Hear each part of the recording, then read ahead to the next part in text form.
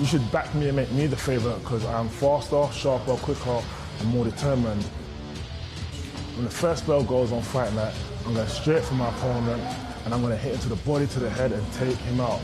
I'll say to my opponent, you ain't built for this, you ain't ready for this, you're in the trenches and there's no way out until I take you out. Ultimate Boxer.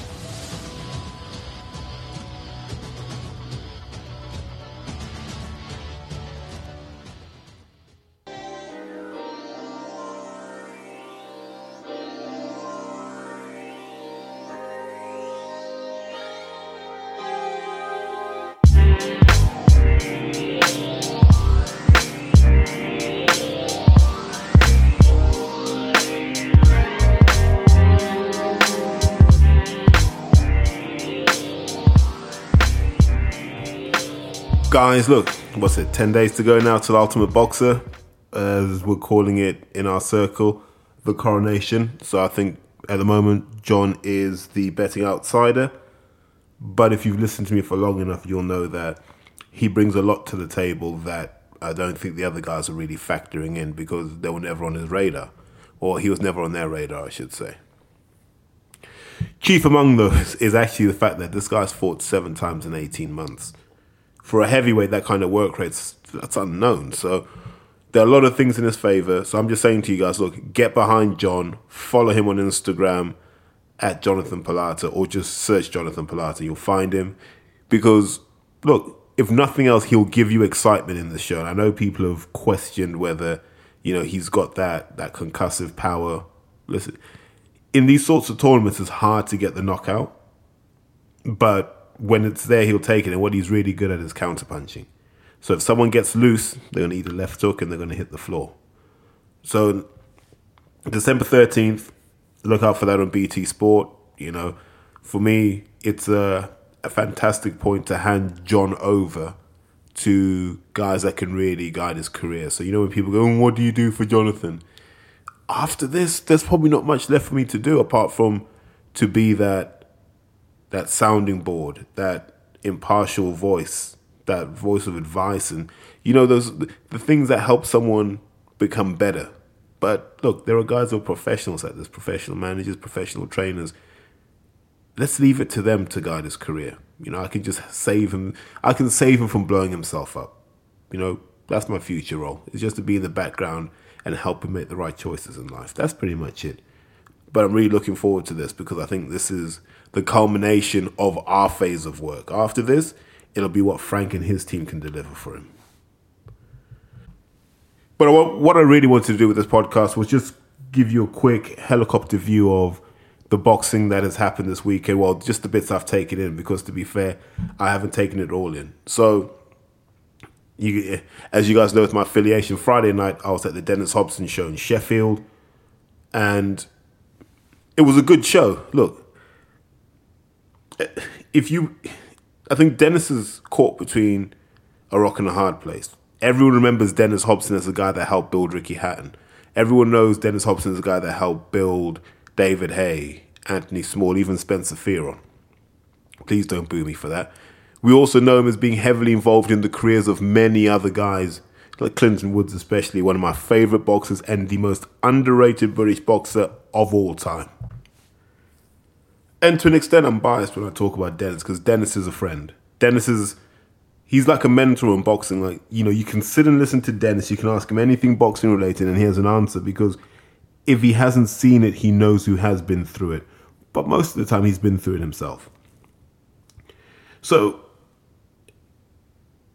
he's got that kind of expectation where people think Dennis Hobson's going to bring the glory days back. But boxing's moved on, so now Dennis is focusing on the small hall and bringing people through. And when you benchmark him against other small hall guys, what's the benchmark? You can fill a 1,000-seat arena. Ponce Forge holds more than that, and he can more than touch that number. And he's not even trying at the moment. Like, Den hasn't really kicked in on the full marketing push. And, show concepts and all these sorts of things. Right now, it is literally just building momentum, testing things out and seeing what works. And he's still doing. It's got to be close to 900, 1,000 people in the venue. And So it's not like he's on his knees or he's on his ass. And, it's fantastic for anyone who has grown up in Sheffield and Yorkshire around the boxing scene to be around guys like Sean Thickett, Richard Towers, Cash Ali.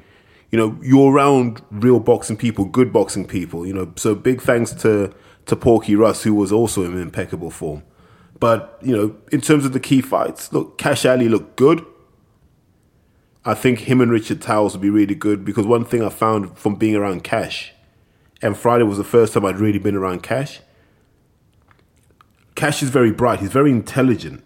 And when you're like that, and I don't mean like he's Mensa, IQ of 200. What I mean is he takes things in and he responds appropriately. And that's what Richard Towers needs because Richard is a deep thinker when it comes to boxing. So as a trainer-fighter combination, and I said this to him, if you just hitch your wagon to Richard Towers, you're going to be pretty hard to beat because Cash Ali is huge. You don't realize how big he is until you stand near him. He's absolutely huge. And I was impressed. First round wasn't all that. Richard Towers gave him the rollicking after that. I don't think he lost a second of the fight. And he stopped his opponent comfortably. So I'm happy for Cash. It's onwards and upwards. As we all know, the heavyweight scene is interesting enough. But add to that the fact that him and Price obviously need to see each other again to address what happened in the first fight. And I think he's in a good place. Got to watch Tommy Frank as well. All I'll say about Tommy Frank in winning is he needs to fight Sonny Edwards now. We can't keep pretending, we've all these British guys floating around not facing each other, your Selbys, your Edwards, your Tommy Franks, your Jay Harrises, whoever. Just get in and face each other. Let's just get on with it, for goodness sake. And then the final fight was, forgive that, was Josh Whale versus, the Ghanaian lad, and I've forgotten his name.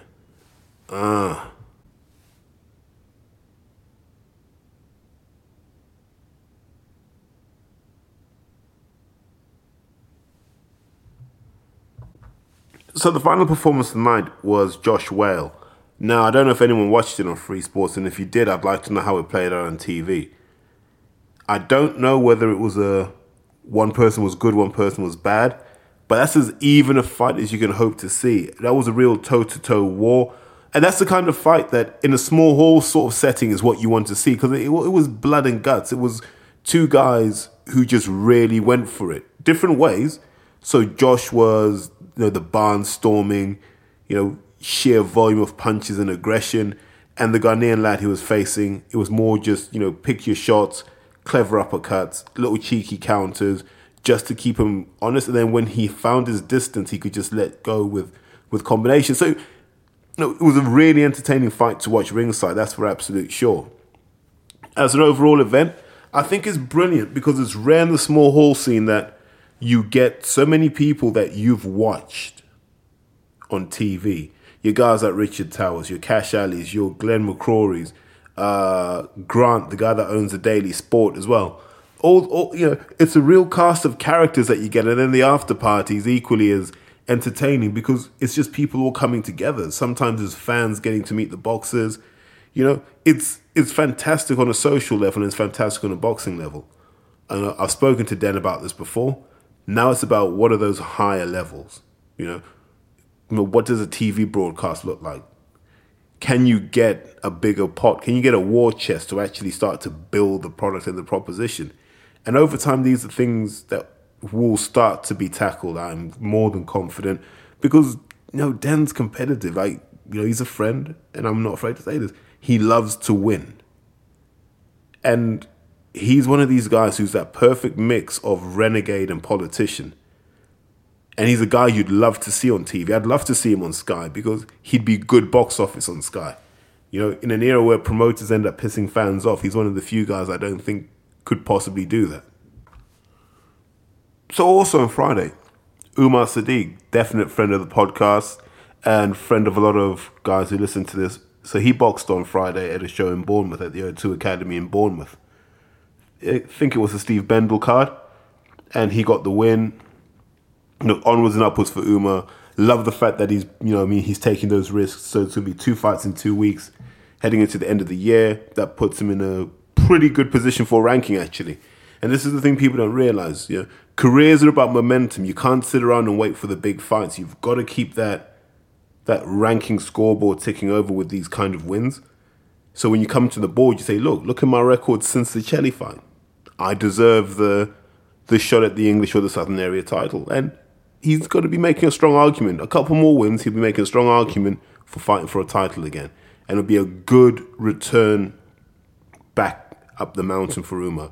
And I really, he's one of these guys you just want to see do well because he's done everything the right way, number one. And number two, he's taken risks where others don't. And you always want to reward that kind of intelligent risk-taking.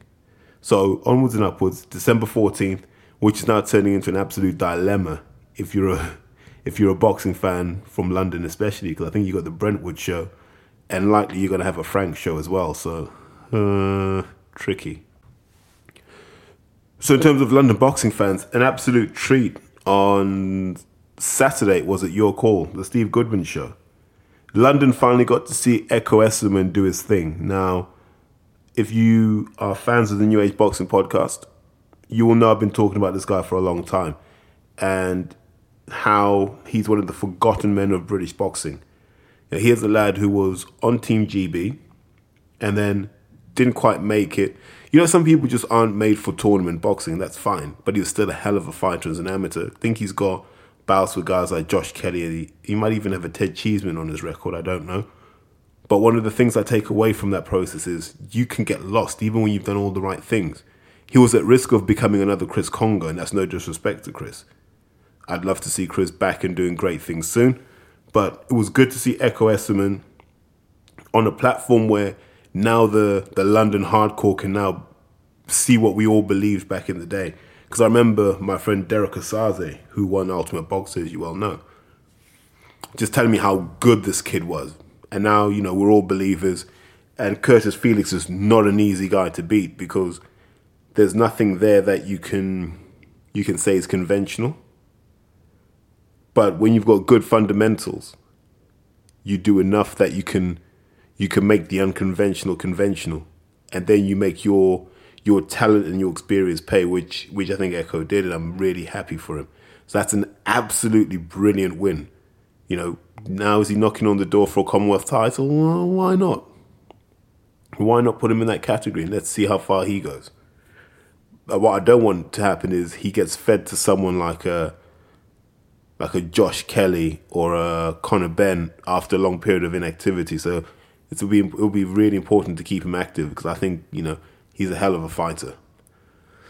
The other one I wanted to touch on was obviously Linus Udofia, a guy who I have a lot of time for. Really engaging character, a lot of fun, fantastic, and he got his chance in an English middleweight title fight against Tyler Denny.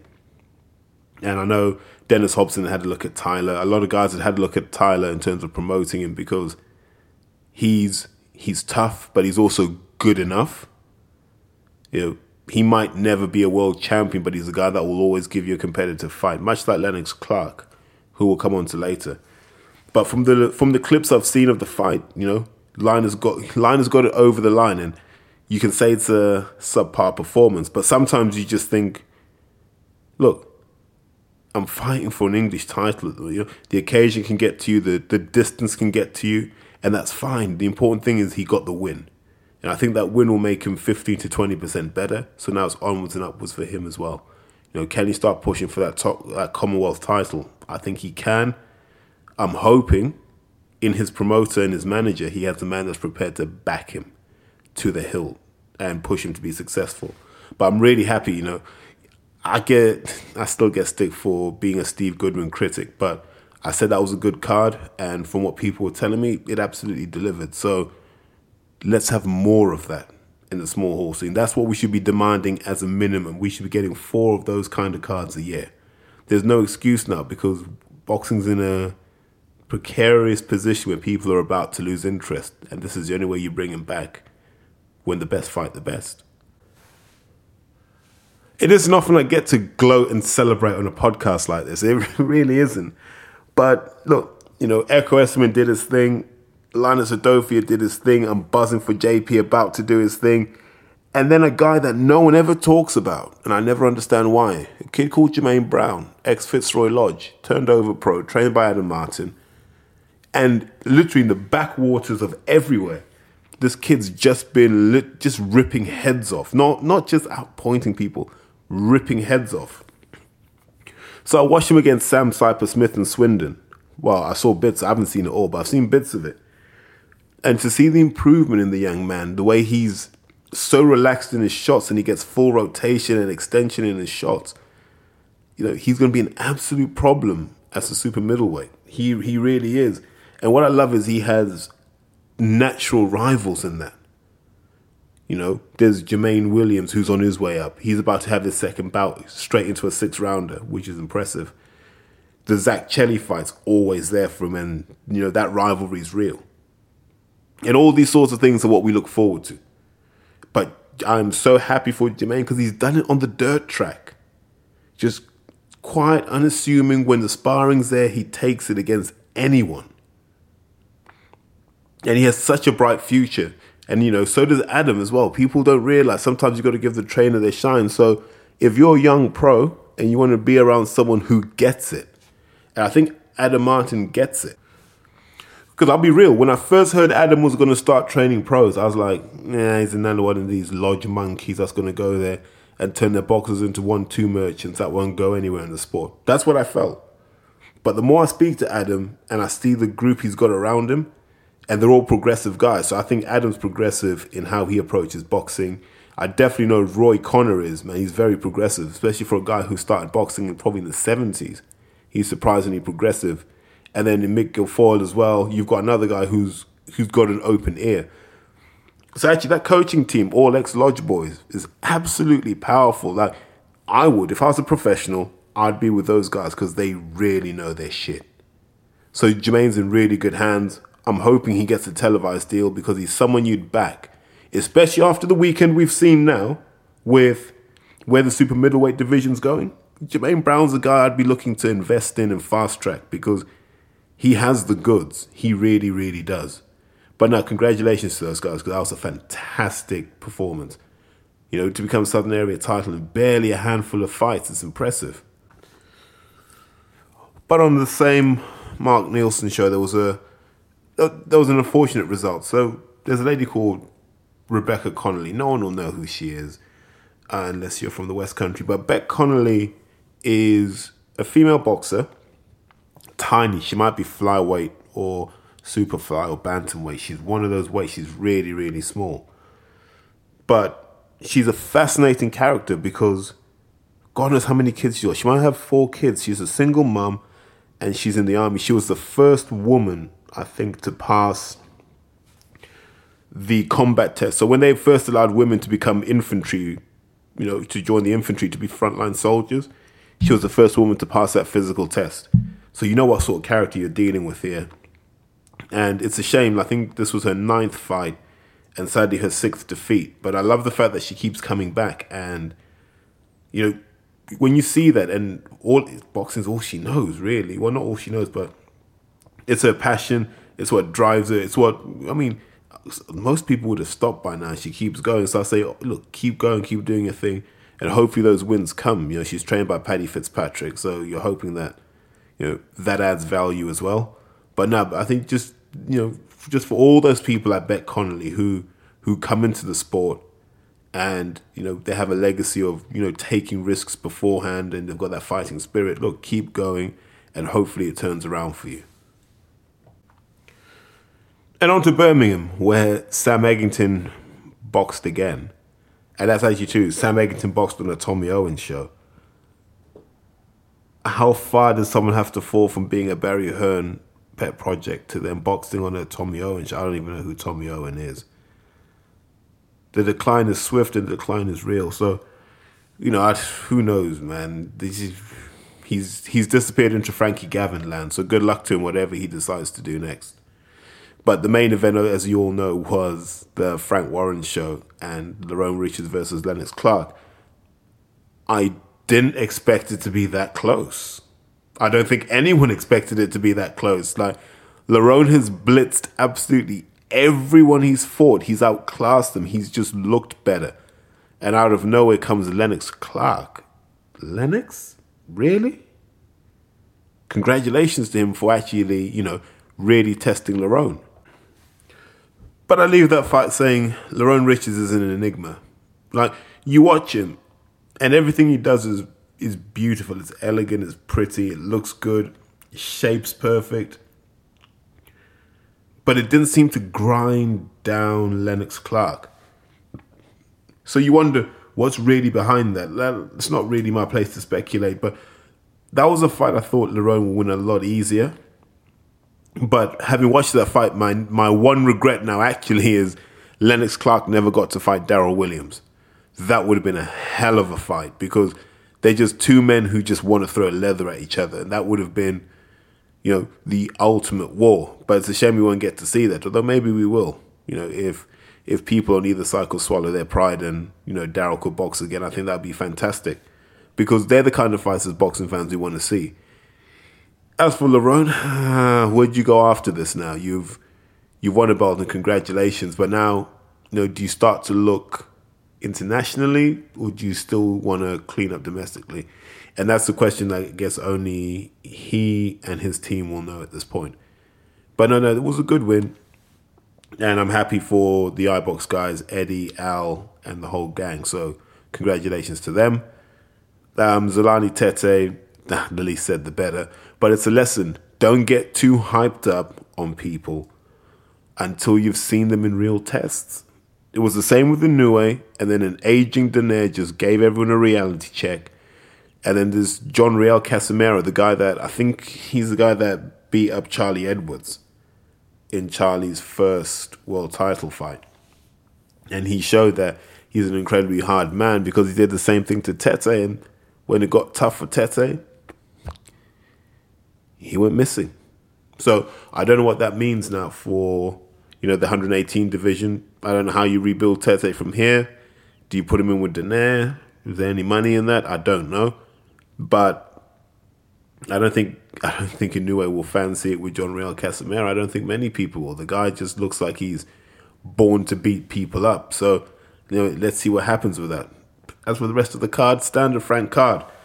And I think Frank's caught in this really interesting place right now where he has to look and watch Hearn, Arum, Heyman with their war chests just go off into the wilderness while he's there just literally trying to position his guys so that when all this money dries up, all of his guys are in prime position to fight for all the titles that are going to have to be vacated. So, Frank just has to keep plugging away. I'm looking forward to the Copper Box card December 21st. Hopefully that's going to be an absolute cracker, but to quote Martin Theobald, I can't be bothered to waste my time with that. Well, maybe I might. I don't know. But no, I don't think Frank can play in the game right now. So Frank's just got to lay low till the boxing business becomes more sensible. In terms of the Monaco card, it was an absolute shambles. Cecilia Brækhus wins, but quite frankly, she's not relevant to anyone in the sport right now. She's not Katie Taylor's weight. She's not Clarissa's weight. She's not Michaela Mayer's weight. She's not in a money division in terms of female boxing at the moment. So we applaud from a distance and we say congratulations, but then we just zone out. Like, you can't disrespect what she's achieved, but it's not exciting until she gives us wins over people that we care about. And right now we don't care about any of her wins. So what does it really mean? Absolutely nothing. And this is the challenge of female boxing. A lot of it means nothing if there are no recognizable names. So light middle, don't really care about. Middle, Clarissa Shields, fantastic, love that. Christina Hammer's there. We know some of the names at middleweight. We don't care about the other weights. Like lightweight, care about because you can bring people like Jonas in, Katie Taylor in, Terry Harper. We're invested. We're invested in the lower weight classes with the Shannon Courtneys of this world. But there's some weight classes that are just ghost towns to us. And unfortunately, Cecilia Brækhus isn't one of them. That the Chinese heavyweight, Zhilei Zhang, whatever his name is. 20 fights and only now do we know this guy exists. So just whack him back in the dustbin and, pray that he sees better days. And I can see why Hughie Fury swerved that card, man. It was absolutely atrocious. Why does Hearn bother? Don't know. It's probably just a way of keeping someone else rich and powerful happy by just giving them cheap boxing content. Surprised Jamie McDonald's not there. But from what I'm hearing, Doncaster, he's found other extracurricular activities that aren't beneficial to his boxing. And then just the final thing I wanted to touch on was the Vegas card. Good to see Carl Frampton back. Wrong side of 30 now. What's Carl got left? Now, the body attack looked really good, but it looked very one-dimensional. And it looked like it worked against someone who was susceptible to body shots. So, good tactics, but that's not going to work on one of my favourite boxers of the moment, Jamel Herring. But it's good to see that there's a cordial relationship between those guys, because if they do fight, and I hope they fight in the UK, it's literally two gentlemen of the sport, looking for those paydays and those legacy fights. So respect to both of them.